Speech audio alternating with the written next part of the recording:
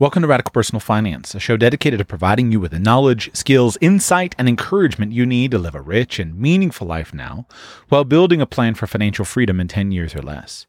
My name is Joshua, and today we're going to kick off National Preparedness Month, September 2018. Let me read to you a couple of paragraphs from the recent presidential proclamation on National Preparedness Month 2018. It goes like this, issued on August 31, 2018. National Preparedness Month is a time to focus our attention on the importance of preparing our families, homes, businesses, and communities for disasters that threaten our lives, property, and homeland. During this time, we also honor the brave men and women who selflessly respond to crises and disasters, rendering aid to those in need, blah, blah, blah. And that is signed, of course, by President Donald J. Trump. He has set his hand, or as the quote would go, "In witness whereof I have hereunto set my hand this 31st day of August in the year of our Lord 2018 and of the independence of the United States of America, the 243rd, Donald J. Trump." I always enjoy presidential proclamations. Are funny because it's such a formal language that we don't use much in day-to-day discourse. But September is indeed the National Preparedness Month by virtue of presidential proclamation.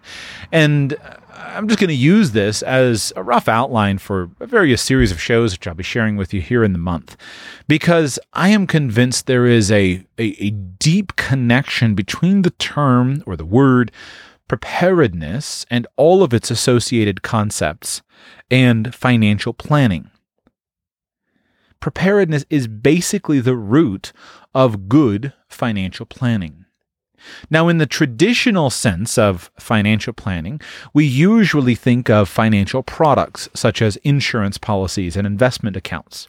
And these products fundamentally are a component of preparedness. What do you want to do to prepare for your death? Well, you prepare by making an estate plan, furnishing adequate wills and trusts. You also put in place appropriate insurance policies, which will remunerate your family or your business for the associated risks. And you do all of these things in advance. You prepare. What do you do to prepare for sickness? Well, you make sure that you have adequate savings to cover your personal expenses. You put in place health insurance policies to pay for your medical bills, perhaps disability insurance policies to provide you with income in case of an extended disability. This is all part of preparedness. So preparedness is basically at the core of all good financial planning. But I think we often ignore some of the other extensions of the word preparedness, and especially those of us who work in the financial planning industry are guilty of ignoring these things because we don't personally sell products to them. I have learned that when you don't have products to sell, you tend to analyze the problem more comprehensively and to see the value of those products. For example, when I was actively working as a financial planner, I was often consulted on some of the non-traditional components of financial planning. But when I was working with I was consulted frequently by other financial advisors. I remember when people would have a client who said, I'm really worried about hyperinflation. I think I'm going to buy gold coins. They would say, well, call Joshua and ask, or let's ask Joshua for his opinions. And I remember writing an email one time when a fellow advisor consulted, and I said, here are the types of gold coins you should buy. Here's what you should buy it for. Here's when you should sell, and et cetera. But what often happens is people pit these ideas against each other. For example, frequently I read knowledgeable, perceived experts who will make fun of some of the products that are advertised on right-wing talk radio. Things like food insurance, which is basically the idea of buying significant amounts of food so that in case of an emergency, you have food to fall back on. Frequently, these types of approaches are criticized as being foolish or fear-mongering of some kind. That's never made sense to me. I think that's a really short-sighted and silly way to approach life. Because if you don't have food, it's hard to think about the value of anything else. As I've previously discussed extensively, I'd a whole lot rather have food and no health insurance than have health insurance and no food. One is a very significant need. The other deals in the abstract. If I have major medical bills, I declare bankruptcy. The financial system protects me from the claims of those creditors, and I go on to rebuild my life. If I don't have food, I can't get up and go to work tomorrow. If you've never lived at the bottom of society, or if you've never tried to work with people at the bottom of society, what you find is those who don't have the resources to maintain their daily life, people who don't have food or a place to sleep, they can't get ahead. They can't even get a hand up. I encourage you, spend some time talking with homeless people in your town, or if you don't want to do that, spend some time online listening to people. There's a great YouTube channel called Invisible People, where the host of that channel, or the hosts of that channel, go and interview people with a video camera who are homeless. And what you see again and again is they're stuck. Well, why are they stuck? It's not because they're stupid. Certainly, they may be ignorant, but there may be many reasons, and I'm not here to opine on homelessness. But the point is, when you're missing these basic things of life, the basic needs of life, it's very hard to be able to rebuild. But if you have the basic needs of life, if you have a bed to sleep in, if you have a roof over your head, if you have food in your stomach, if your family is secure and you're not fearful that your things are going to be stolen, you're going to be physically attacked on a moment-by-moment, day-to-day basis, then you can afford the longer-term thinking of building something more significant. Most of us live at a level of affluence that provides us with the luxury of never even thinking about those things, those basic needs. We should be grateful that we live in such affluence. But for all of us, those basic needs can, in a moment, through a storm, through a medical emergency, those basic needs can all of a sudden become very, very important. I've had some experiences in my life that I never really guessed that I would have. And I guess I knew intellectually that they could happen, but it wasn't until I could see them with my own eyes that I realized how important these things were. And what you see is that if you're not prepared for the basic needs, the things that can't be solved necessarily with the financial system, no matter how vast your resources, you can quickly become desperate. A couple of years ago, there was a hurricane headed for where I live in West Palm Beach, Florida. And so those of you who live in Hurricane Alley or hurricane regions know the drill. Everyone waits to see what the hurricane's going to do. And then when the hurricane starts heading your way, then people go out and they start buying water and flashlights and gasoline, and all of a sudden everything disappears. And it's always amazing how you don't have water. But I remember I went to Costco and I decided to go out, and part of it was to buy some stuff, but part of it was to just to kind of see. I've always had this interest in disasters. I've always enjoyed being one of the volunteer responders and being involved in them. I'm a sucker for information flows. My wife would make fun of me when there's a disaster. The most recent one that I remember doing this was the Houston floods, and I was just entranced by the Houston floods. I had 4 screens going with all these different web feeds of different video feeds from the local TV cameras. I've really been interested in that topic for whatever reason. So I went out to see this, to Costco, to pick up some additional supplies for my own family, and also just because I like to be out in that. It's kind of a different season. And in this case, Costco had been closed over the weekend due to a holiday, and it was a Monday morning, and the storm was expected on something like Thursday. And I went there, and I was there about 20 minutes early, and the line was hundreds of people deep. And this panic set in, where all of a sudden, everyone felt like, well, there's more people, and the store's not open yet, and there's people pulling in expensive cars, and then just running across the parking lot to get in line. I don't know what Costco's like where you live, but where I live, I don't see a lot of poor people in Costco. The Costco where I live is very filled with a lot of affluent people. You get all these elderly retirees that have loads of money, and they go into Costco and buy 3 or 4 things, and it's just it's very obvious from the cars that people drive, the clothes they wear, and the age of the faces present that it's a very affluent community that shops at my local Costco. And I looked around, and I'm not exaggerating. Nobody was ready to pick a fight, but you could just feel this tension in the air. This tension among people that if things were a little bit worse, they would have been ready to fight over cases of bottled water. And I realized how close we live to the edge in society. Now, there are a number of other experiences that I've heard, but they're immaterial for the moment. Other experiences I've had.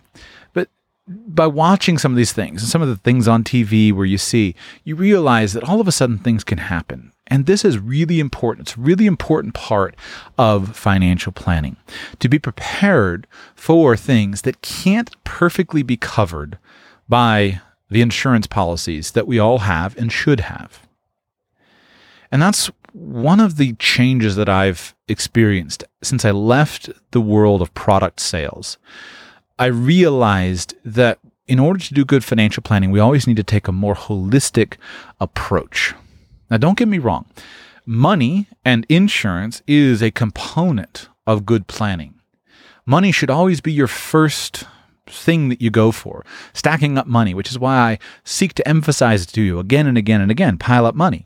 Money is the most marketable commodity in the world, and if you have money, you can solve most problems.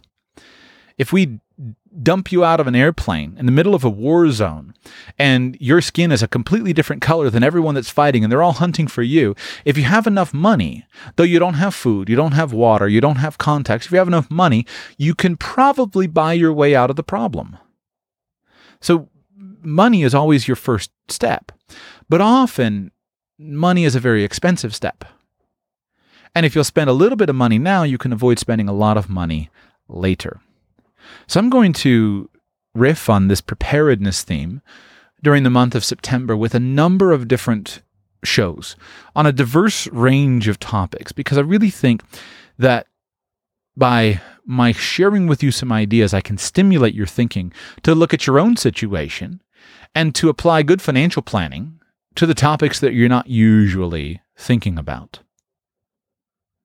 If we do that, you'll build a more robust and resilient life and have a whole lot more money available for your longer-term financial goals. Just consider the logic of a few examples. I think you should have disability insurance.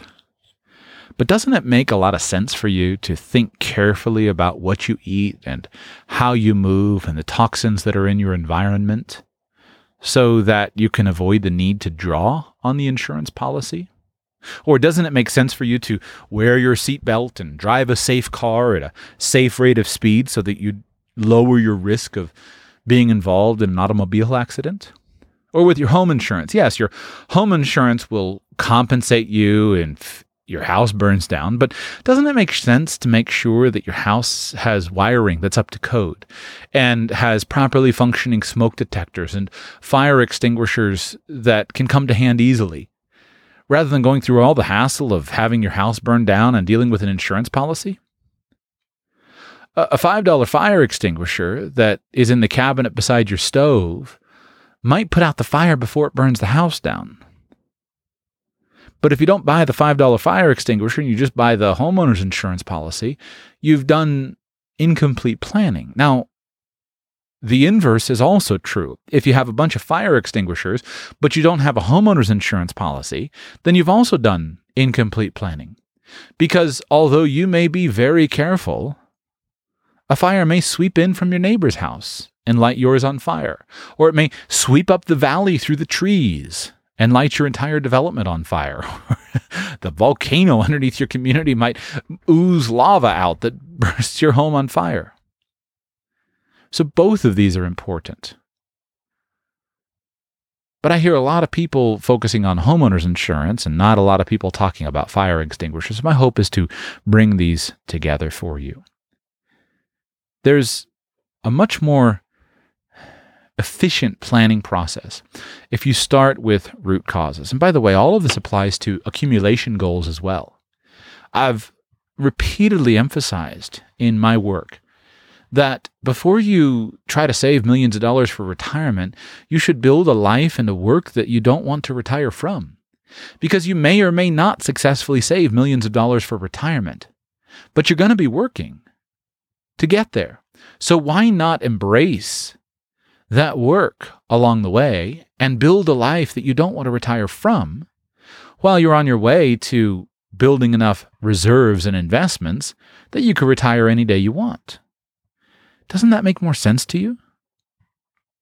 Or with college savings, this is probably one of my personal pet peeves, but I've done so much college planning over the year, but college planning is a really short-sighted thing to do if your definition of college planning is simply, how can I save money in some kind of tax-advantaged fund so that my children can go to college?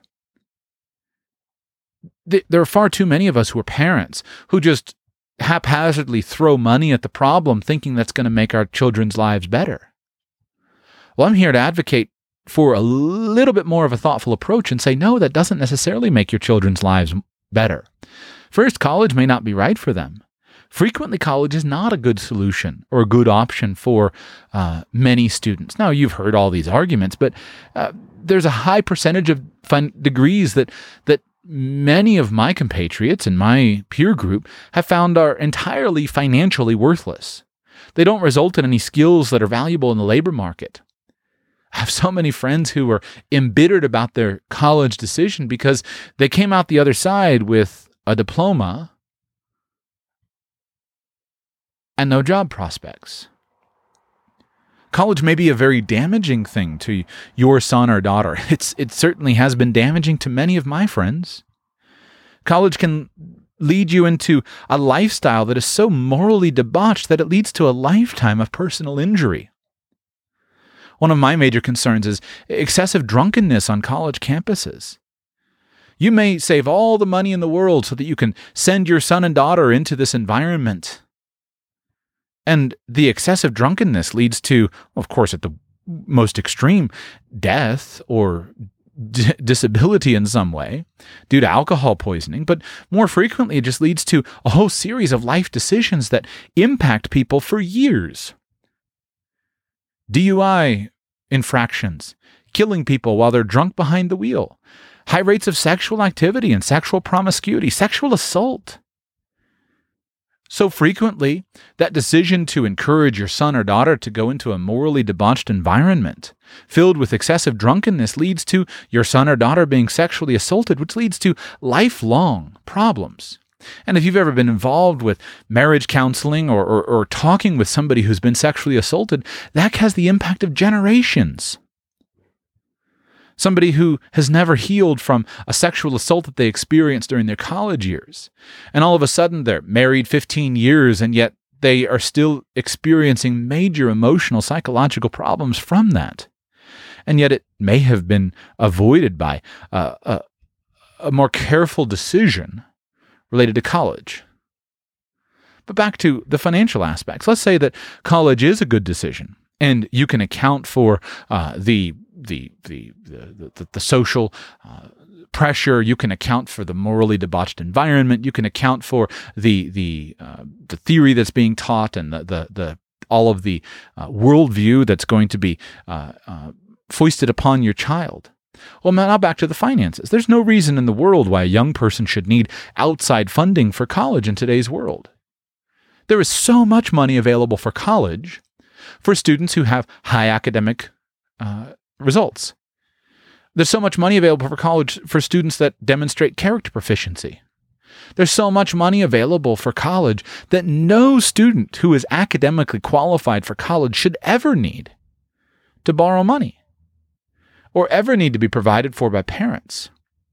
But yet it's those decisions years before that result in a high school student demonstrating academic competence, or an elementary school student developing the character qualities that will lead them to the ability to perform well in high school and to perform well in college.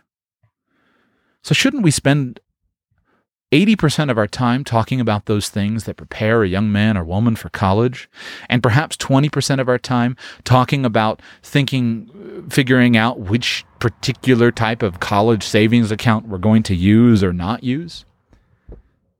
But the financial planning industry, because we in the industry are very effective at selling those solutions and not so good at sitting down and having a difficult conversation with you about the academic readiness of your child or their personal character.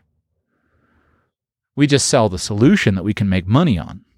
We sell the 529 account because we can do it easily and it makes us a little bit of money and increases the amount of money we earn in investment fees.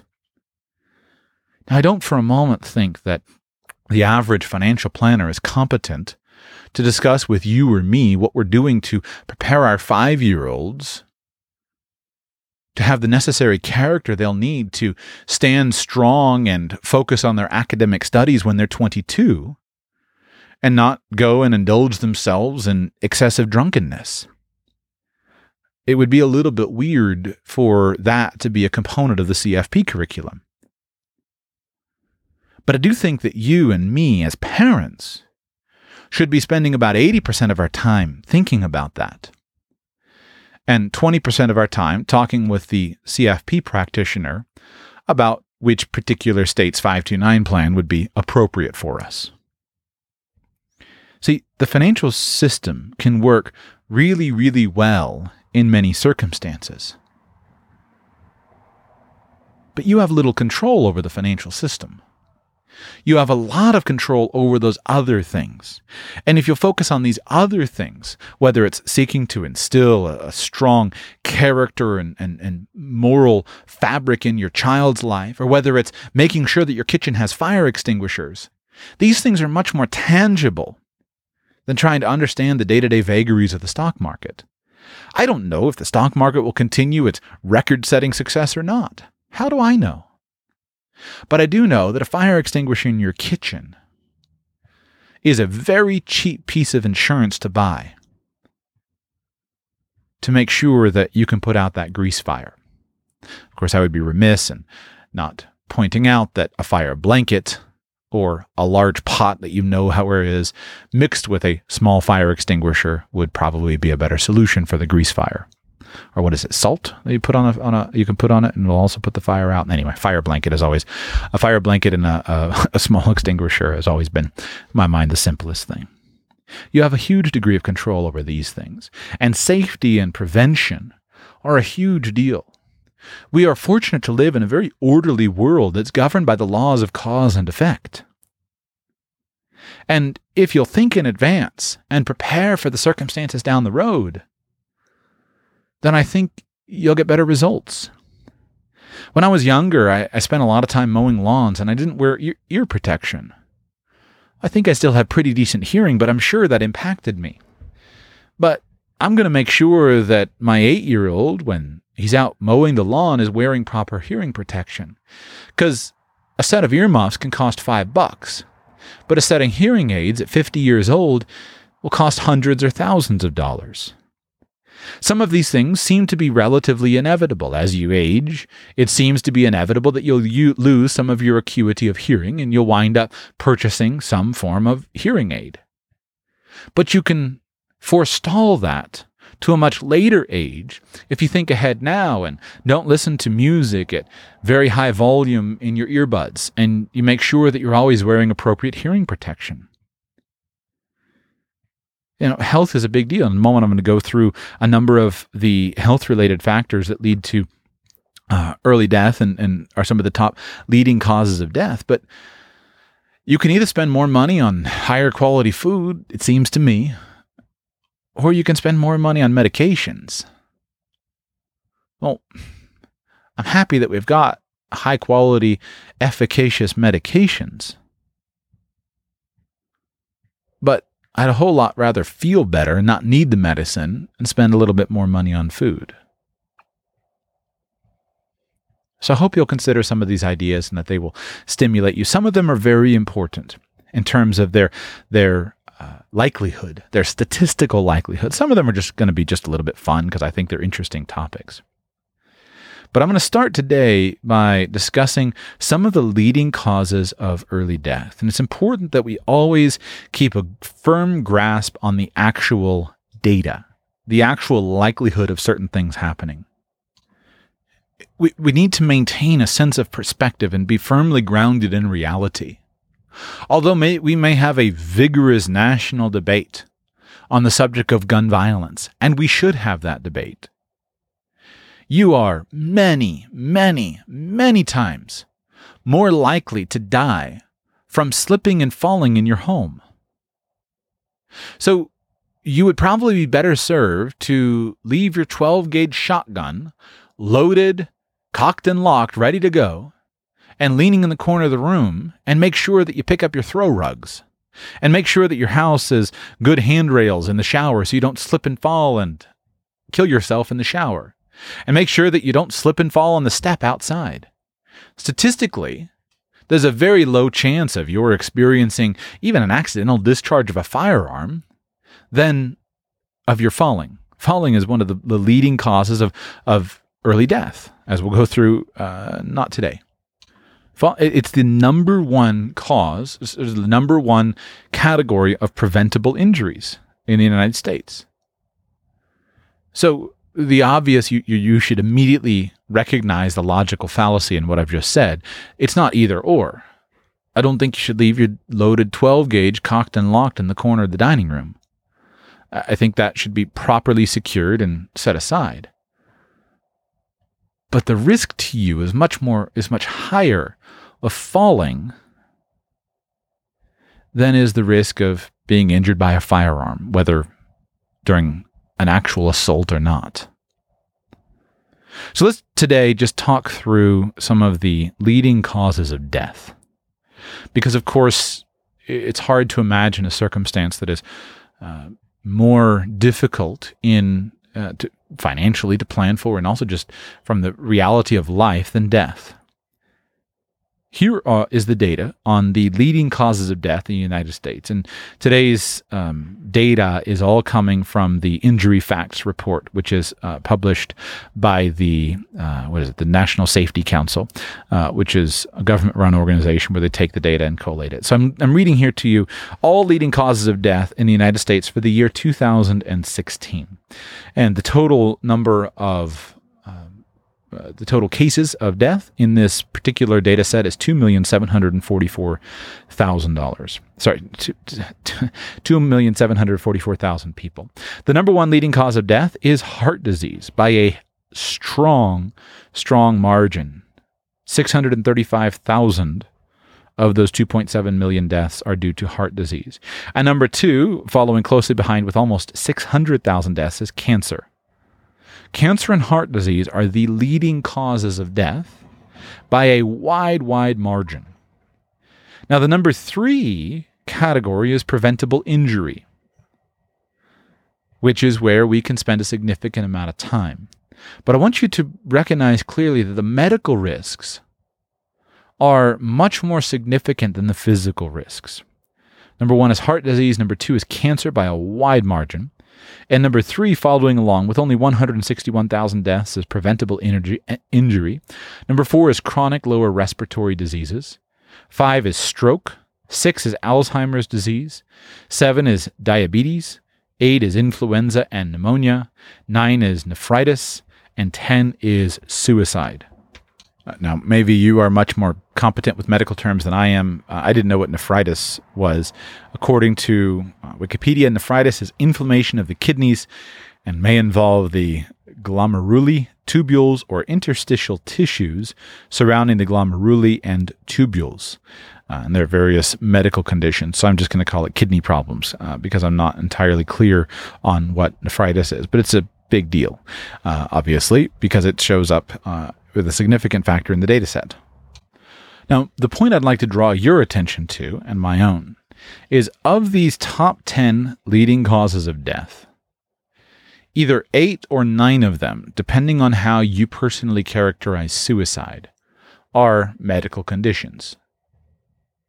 Only one of them, preventable injury, has anything to do with physical situations that you'll be in.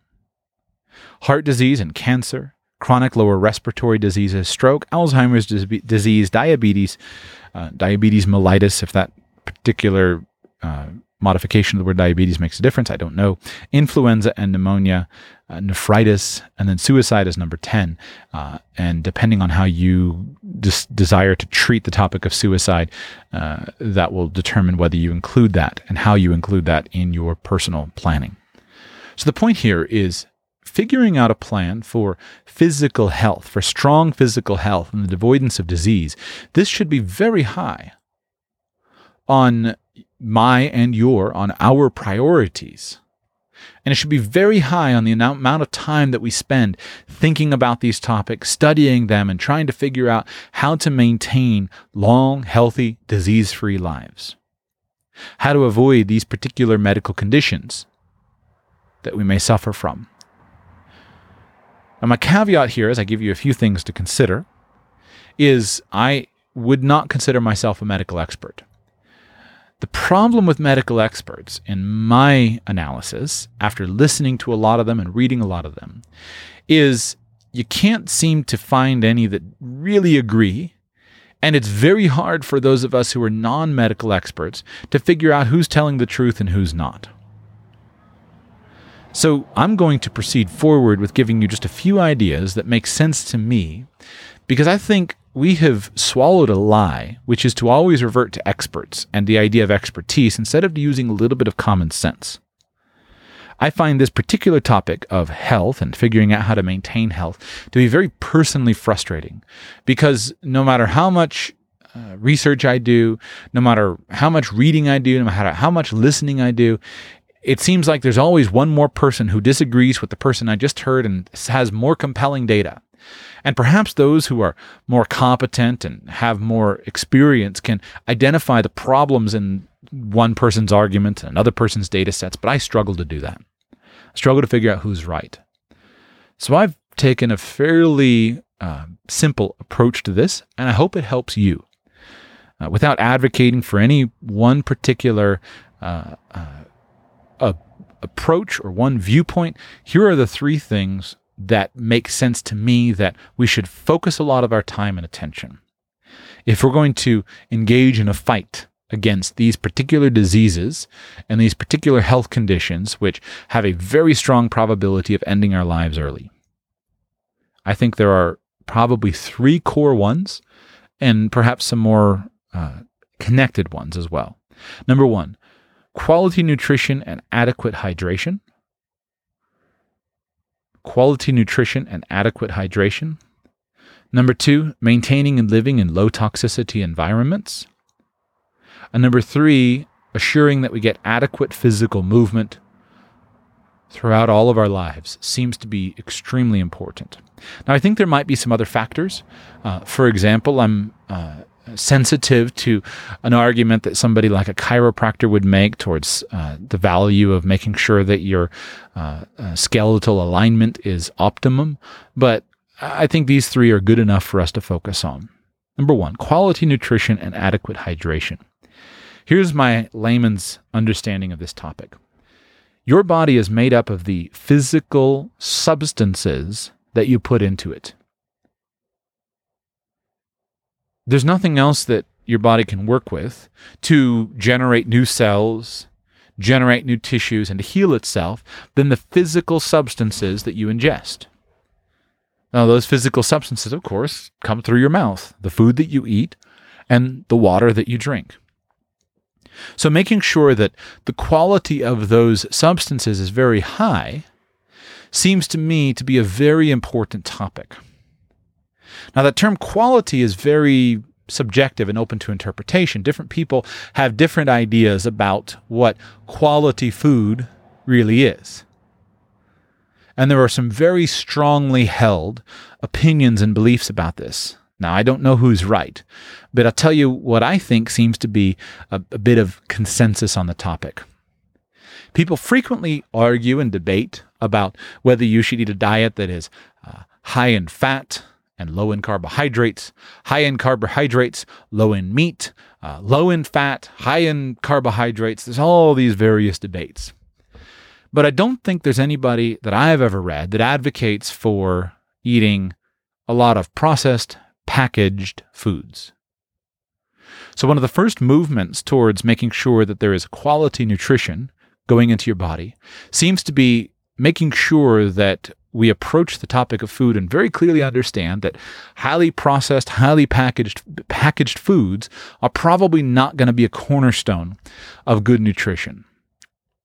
I think that if I were to do a survey of researchers who advocate for a vegetarian diet, and I ask them, would you rather somebody eat vegetables and meat from time to time, or would you rather somebody eat vegetables and packs of processed foods, Oreos, Twinkies, I don't even know the names, Kellogg's cereal for breakfast? Which would you rather somebody eat? I think most of them would probably say, well, we'd rather somebody eat vegetables and some meat. And this seems to me, in some of the diets that I have read, to be one of the big challenges, is figuring out what your control group is. If your control group is people who engage in the standard American diet and the standard American lifestyle, it seems like when measured against that control group, almost anybody who adopts almost any diet will have some improvement. I've seen analyses in some books written where people talk about certain foods, getting rid of certain foods, adding on certain foods, adding in pasta, getting rid of meat, getting rid of pasta, adding in meat, adding more vegetables. There are people who advocate for a diet that simply involves changing the amount of sleep that you get. But what seems to be the case is the control group usually seems to be the people who are involved in the standard American diet and the standard American lifestyle. And I personally think that almost any diet works to some extent because it forces people to pay attention to what they're eating. And if you just look at your food and it kind of seems really bright orange, or it seems dead, or it came out of a package, or it's the kind of thing that you realize that usually fat people eat this stuff, and you start paying attention to what you eat, that seems to be sufficient to cause some significant changes in many people. So I think most people would agree on avoiding the standard American diet, and especially on avoiding processed foods, junk foods, etc. Now, the good news here is, financially, those are your most expensive foods because they are value-added foods, to use the nomenclature of the food industry. See, if you take wheat and you sell wheat berries, you have to sell it pretty cheap because that's pretty close to what the farmer's selling. And if the farmer's selling wheat for $20 a bushel, and the person who's reselling the wheat into your grocery store is reselling it for $30 a bushel, that farmer's going to figure out a way to sell it directly to you for $25 a bushel. So there's not much of an ability for the food maker to mark up that particular bushel of wheat that they're trying to sell you. But if you take wheat and you start to process it, now it starts to go beyond the farmer's ability. The farmer sells the wheat, and the wheat gets turned into flour. Well, now the price can go up pretty significantly because the farmer doesn't have an operation to create flour. The farmer has an operation to produce wheat. So the price of flour is higher than the price of wheat. Well, fortunately or unfortunately, depending on what kind of flour you buy, you've probably degraded the nutritional value of the wheat. I'd a whole lot rather eat some bread that was made from flour that was freshly ground and was whole wheat than bread that was made from a highly refined processed flour that had some of the nutrients stripped out. And I think most people would seem to agree. We may have a good debate about gluten and wheat and etc., but I think there's just something where most of us would look at a loaf of freshly baked whole wheat bread and recognize, hey, that's probably going to have more nutritional value for us than a loaf of bread that is made out of a bunch of bleached, enriched wheat. And it's probably also going to have fewer toxins. Now, back to the value add, and then I'll come back to the making of bread. If that particular reseller can then take flour and turn it into bread and sell you bread, they can charge you a whole lot more money for the bread than they could charge you for the raw flour. And things would continue, of course, because a lot of people can make bread. But if they can take that wheat and they can add some corn syrup and some hydrogenated blah, blah, blah, the names I don't know, then all of a sudden they can turn that wheat flour that they turn it into Oreo cookies. Now the price per unit is very, very high. And you're going to pay a lot of money for the Oreo cookies. And the farmer can't make Oreo cookies. The farmer just makes the wheat. So it seems to me that one of the most intelligent things to do for your health and also for your pocketbook is to work back in the food chain towards those more basic, simple, elemental factors. And I think this is doable on many different levels. If you have a choice between buying whole wheat bread in the grocery store and buying, I hate to pick on Oreos, but crackers or something like that, you're going to get a lot more value for your dollar buying a loaf of bread than a box of crackers. And you're going to get a lot more nutritional value from buying a loaf of bread than a box of Oreos. Now, you may consider working back another time. You may get more value for your dollar by purchasing the flour from the grocery store and making your own bread. Doesn't cost very much, will save you a good amount of money, and I think it'll be healthier. Because to make the bread that they put on the grocery store shelves, if you read the ingredients, then all of a sudden you have to finally have preservatives and stabilizers and color stabilizers, etc., to make that bread sit there, even though it's only sitting there for a few days.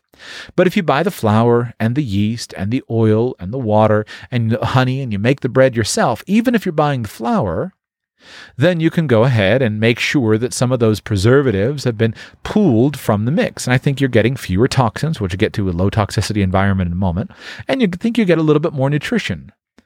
Now, I can't prove that. I don't have all the data. This just seems to be my common sense approach, and you judge it for yourself. And then finally, of course, if you want to have the lowest cost financially, and I think probably the highest nutritional benefit of the highest quality nutrition, then buy a bucket of wheat and a wheat grinder, grind the wheat, and make the bread. Now, I think it's worth our trying to figure out if our wheat bellies are large because we're eating wheat or not. I don't know. I'm not competent to know that. I don't know about gluten. I read people who make the arguments about gluten. I know if you're intolerant, you shouldn't eat it, of course. But of course, some people say that everyone's intolerant. I don't know how to judge that. But I think you get better results if you go closer to the elements and simpler, and you'll also save a lot of money. When I was younger, that was one of the things my mom did. My family didn't have a lot of money. We had a lot of kids and a basic income. And growing up, I always remember her making bread. And she would buy buckets of wheat. She had a wheat grinder. She would grind the wheat and make the bread. And it was, delicious and nutritious. Now, take that and apply it to other things. You can apply this to almost any kind of food group. I think if you were to ask most low carbers, most paleo primal people, I guess low carbers would be back. Let's say if somebody is pursuing a low glycemic index diet, and you were asking a nutrition consultant, I think generally if you said, would you rather I eat baked potatoes, which of course have a very high glycemic index, or very high on the glycemic index, and stimulate a lot of insulin production in your body. Would you rather I eat a lot of baked potatoes, or would you rather I eat a lot of potato chips? I think they're going to say you should probably go for the baked potatoes. Just seems a lot better. Potatoes have a lot of nutritional quality, and they may mess up your blood sugar, but depending on your approach on that, it's just all around it's going to be better than the potato chips. The good news is eating the potatoes instead of the potato chips is really good also for your budget. Now, I think it's really good for your food budget now, and I also think it's really good for your your medication budget later.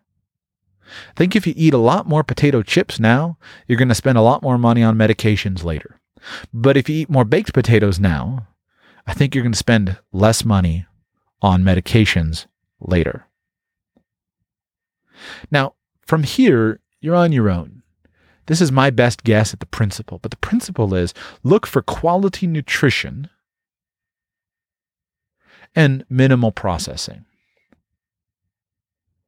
Now, the next category is low toxicity environments, and here I want to talk about another group of food.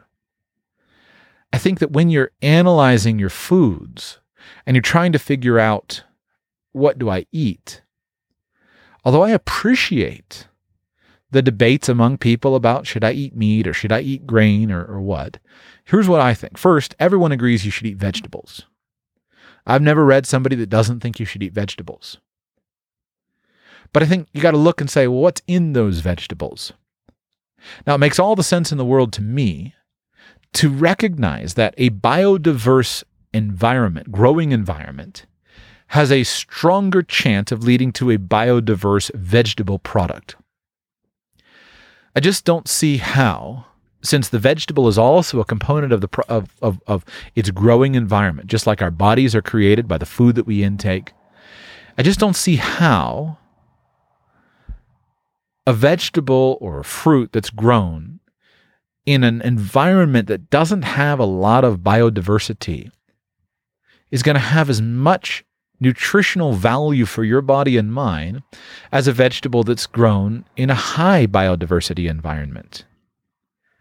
So let me touch briefly for a moment on the organic question and my best guess at it. It doesn't make sense to me to shop primarily for organic if organic doesn't mean biodynamically alive. Just because something is grown without pesticides and fertilizers, I think that might be fine, and I might prefer to have fewer pesticides and fertilizers. But I'd probably rather eat some carrots that are grown in a rich, black earth that you can just see. You can see the earthworms wriggling in it. You can pick it up and you can smell it, smell all the smells, and hey, this soil is alive. I'd rather eat a carrot that came from that soil that also had been sprayed with insecticide than a carrot that came out of a biodynamically dead field where the insects were killed, herbicide. Let's say there was an herbicide on the carrot versus a biodynamically dead field where the carrots were weeded by flamethrowers. Just seems to make sense to me. Now, if we can avoid the insecticide or the pesticide, that sounds great to me, to avoid it. But I think a lot of our focus on the organic is just misplaced. And our actual question should be biodynamic. How much nutrition does this vegetable have? Now, some of that can probably be measured by how it looks. Is it rich? Is it vibrant? Some of it, I think, is only going to be measured by trying to figure out how do you go to the farm where it's grown so that you can see the soil. Because when my vegetables are grown in Chile and flown in on an airplane, I can't go there. But I can go to the farmer's market around the corner, or I can go to the local farmer and I can look at their farm and I can see how are they doing and what's the soil look like. In my mind, that should be the question. Now back to toxins, and let's talk on another one. I think a big focus should also be on a discussion of meats. And I think figuring out how to get high quality meat would seem to be a more important discussion than figuring out whether to avoid or not to have meat. A lot of times you get into the debates with over vegetarianism and meat eating, but I think if the parallel is between somebody who's a vegetarian and they eat lots of high quality vegetables and high quality fruits that are packed with nutrients because they're grown in a biodynamically alive environment, and you were to compare them to somebody who eats a whole lot of meat, but all of that meat comes from sick animals who are raised in very unhealthy environments, and the only way that meat can be cleaned up is to add all kinds of chemicals and bleach and chlorine and whatnot to make it safe, I'll take the vegetarianism. But if, on the other hand, you're comparing somebody who eats vegetables and meat that are from pretty clean sources, and the meat is really carefully raised and it's really carefully treated and it's made by healthy animals, versus the vegetarian who just eats the depleted vegetables and stuffs their face with potato chips all day long, that just doesn't seem to me to strike very good. It doesn't seem like it's going to work out really well. So I think the quality is a big deal. So one was quality nutrition and adequate hydration, of course. A lot of people lose weight and live longer just by drinking more water. But that seems to be number one, quality nutrition and adequate hydration. You develop those concepts in whatever way makes you feel best. But I think if we focused on that word quality and tried to understand different applications of it to our vegetables and our grains and our meat, I think we'd get a long way. I think that, in my opinion, is the 20% that gets at 80% of the results, and I'll let the scientists debate the rest of the stuff. Quality nutrition, adequate hydration. Number two, of course, is low toxicity environments. Now, toxins seem to me to be bad things because your body has to filter out those toxins. And it's got to figure out how to make those things better. Now here, the toxins can be many, many things. We usually think about the toxins that come in from our foods, maybe. Those toxins, of course, could be many things. It could be from the toxins of the preservatives that are put in the food to make it sit for 2 years on the shelf and not fall apart. But it could also be the toxin from the E. coli that's living on the surface of the thing that you didn't get rid of when you washed or prepared the food. Or salmonella, or improper cooking, or improper care for food. So those are both toxins, in my opinion. But toxins are not only those things that are absorbed in our food, they're also those things that are absorbed in our water. Whether it's the water that we drink, perhaps your water has chlorine in it or fluoride, I think those things should be taken out. Or whether it's the toxins that we bathe in, the chlorine in the water that is absorbed through our skin. I don't know, it just doesn't strike me to be a very good thing. I don't think my body is meant to absorb chlorine constantly. Unfortunately, though, the discussion about toxins isn't as simple as simply the food or the water and trying to figure those things out. Toxins are everywhere. Whether it's the candle on the table that's just pumping out a bunch of junk and chemicals that you're then inhaling, that's a concern. Most of us don't think about that. Whether it's the air freshener that's sprayed in the bathroom or the fragrance that's in the soap. Some people are super sensitive to that stuff. Some people aren't, but still, at the end of the day, it just seems like a toxin. Whether it's the electromagnetic radiation that, if I sleep next to the wireless router that's just pumping out electrical energy all night, that doesn't seem like a good plan to me.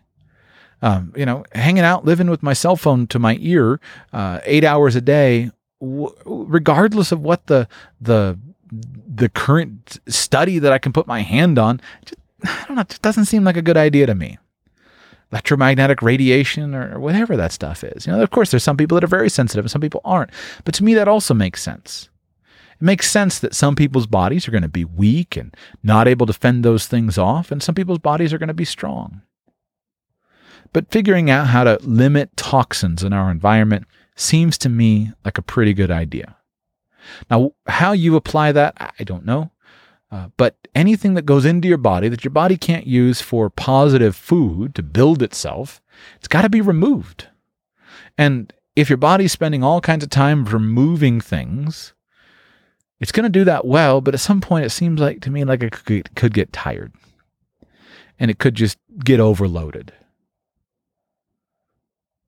So I don't know where the range is where asbestos causes one thing and electromagnetic radiation causes another. But I do think we probably should just take a careful look at eliminating toxins and have a healthy skepticism about most of those things and figure out how to minimize the toxins and the things that attack us. Finally, number 3, adequate physical movement. Seems pretty clear to me that getting a lot of movement is a good thing. But I think either extreme is probably damaging, but damaging in a different way. Most of us, of course, are far too sedentary, and just about everything associated with a sedentary lifestyle seems to be destructive. Doesn't seem like the human body is designed for sitting constantly. So most of us probably just need to figure out how to move more. Now, on the other end, it seems to me like there's a little bit of excess from those who move a lot in some really repetitive ways. I've known a number of Ironman triathletes, and it seems like they all got a bunch of injuries. Now, is that required? Probably not. Could you do it safely? Probably so. But anything that's super extreme also seems like we should be careful. But from there, you're on your own. Now, if I'm wrong and you have information, I would actually invite you to talk to me, and I'll be happy to bring you on and discuss this with you. But of course, there's such a plethora of discussions on these topics already. I don't know that particular area is a good way for me to focus right now. But I will say this. Financially, I struggled to figure out where to invest my money in health. I've heard anecdotes. I remember Joel Salatin gave some percentages one time and in one of his talks or books that I read. I can't cite the exact data, so hold it something like this. And he said something, 150 years ago, the average US American spent And again, these aren't the exact numbers. This is directionally appropriate enough to drive the point home. The average U.S. American spent 25% of their budget on food and 5% of their budget on health expenses. Today, the average American spends 5% of their budget on food and 25% of their budget on health expenses. So we don't spend any less money on our health. We just spend it in the wrong way. Spend it on health care or sick care instead of food. That makes sense to me. I can see that. I think that's right. Whatever the data actually is, I think that's directionally right. What I find difficult to figure out is where your dollars are best spent. On food, that is, of course, one of a big category that we face that changes on a monthly basis. Many financial categories, such as your housing expense, your rent, or your mortgage payment, those are fixed by big decisions that you've made. You can change them, but once you change them, then they're going to become fixed again. But food changes every week, every month. It's a fresh decision every time. You're standing in the grocery store saying, should I buy the organic carrots or the conventional carrots? Should I buy the butter from grass-fed cows or butter from grain-fed cows? Standing in the meat department, should I buy the grass-fed bison or should I buy the conventional factory-raised chicken? You're looking at your eggs. Should I buy the cage-free eggs? I don't even know what that means. Or should I buy the It's maddening to me because I find it a very frustrating decision tree because I don't know what makes the biggest difference. I don't know. I want to spend more money on food because I think that'll make a bigger health, but I don't know what to spend it on. So if you have any ideas on this subject, here's the specific question that I'd be happy to hear from you on. You can email me, use the contact form on the website or joshua@radicalpersonalfinance.com. You can comment on today's show, but let me know how you would just describe these things. Especially if you have a background in medical expertise, I'd love to hear your opinion. If you're going to increase, let's say that your family spends, use my numbers, and your family spends, depending on the month, $400 to $500 a month on food. Let's say that you're going to change your food budget, and you're going to go intentionally from $500 to $1,000. Let's double it. Let's say you're going to double your food budget, $500 to $1,000 a month. And you're doing that for the purpose of good health. My question to you is this. What would you spend that money on? Would you spend an extra $100 a month on vitamins, supplements, green concoctions, extra nutritional stuff? Would you switch all your vegetables from conventional to organic? Would you move all your meat purchases from farm-raised to wild sources? Would you buy a grass-fed beef cow? Would you quit eating meat so you could eat more grains? What would you do? I'd love to hear from you. There's a problem I've struggled with for a long time, and it's in my mind a maddening problem. But I hope you consider your own situation, and hope in conclusion of today's show that these simple ideas are helpful for you for health-related factors. My ideas are this. 1, quality nutrition and adequate hydration is essential. And by focusing on the word quality, I think that you and I are equipped to make reasonable, common sense decisions without having to try to consult the 37 new medical studies that were published this month. Just look at something and say, is this quality? Is this of high quality? Number 2, seeking to live in a low toxicity environment. Pulling out toxins, whatever those toxins are. Taking a look at the cleaners under your sink. What's in that? What is the chemical in that? Taking a look at the stuff that's in the air. What's in that? What do I smell? What's coming off of my walls? What's coming out of that candle on the table? What's coming in the window from the factory next door? And then number 3, making sure that we get adequate and significant physical movement that seems to be in line with the way that humans are designed to move. Take those ideas. Hope they help you because at the end of the day, the major leading causes of death are all related to health. So if you want to protect your finances and make sure that your insurance policy was a waste of money, got to figure out what to do about those lifestyle diseases. If you want to make sure that your family is continue to enjoy your presence, got to figure out what to do about those lifestyle diseases. They're far more important than worrying about getting shot by a gun or worrying about getting in a car accident. We'll cover those another time. Thank you for listening. I hope this information has been helpful.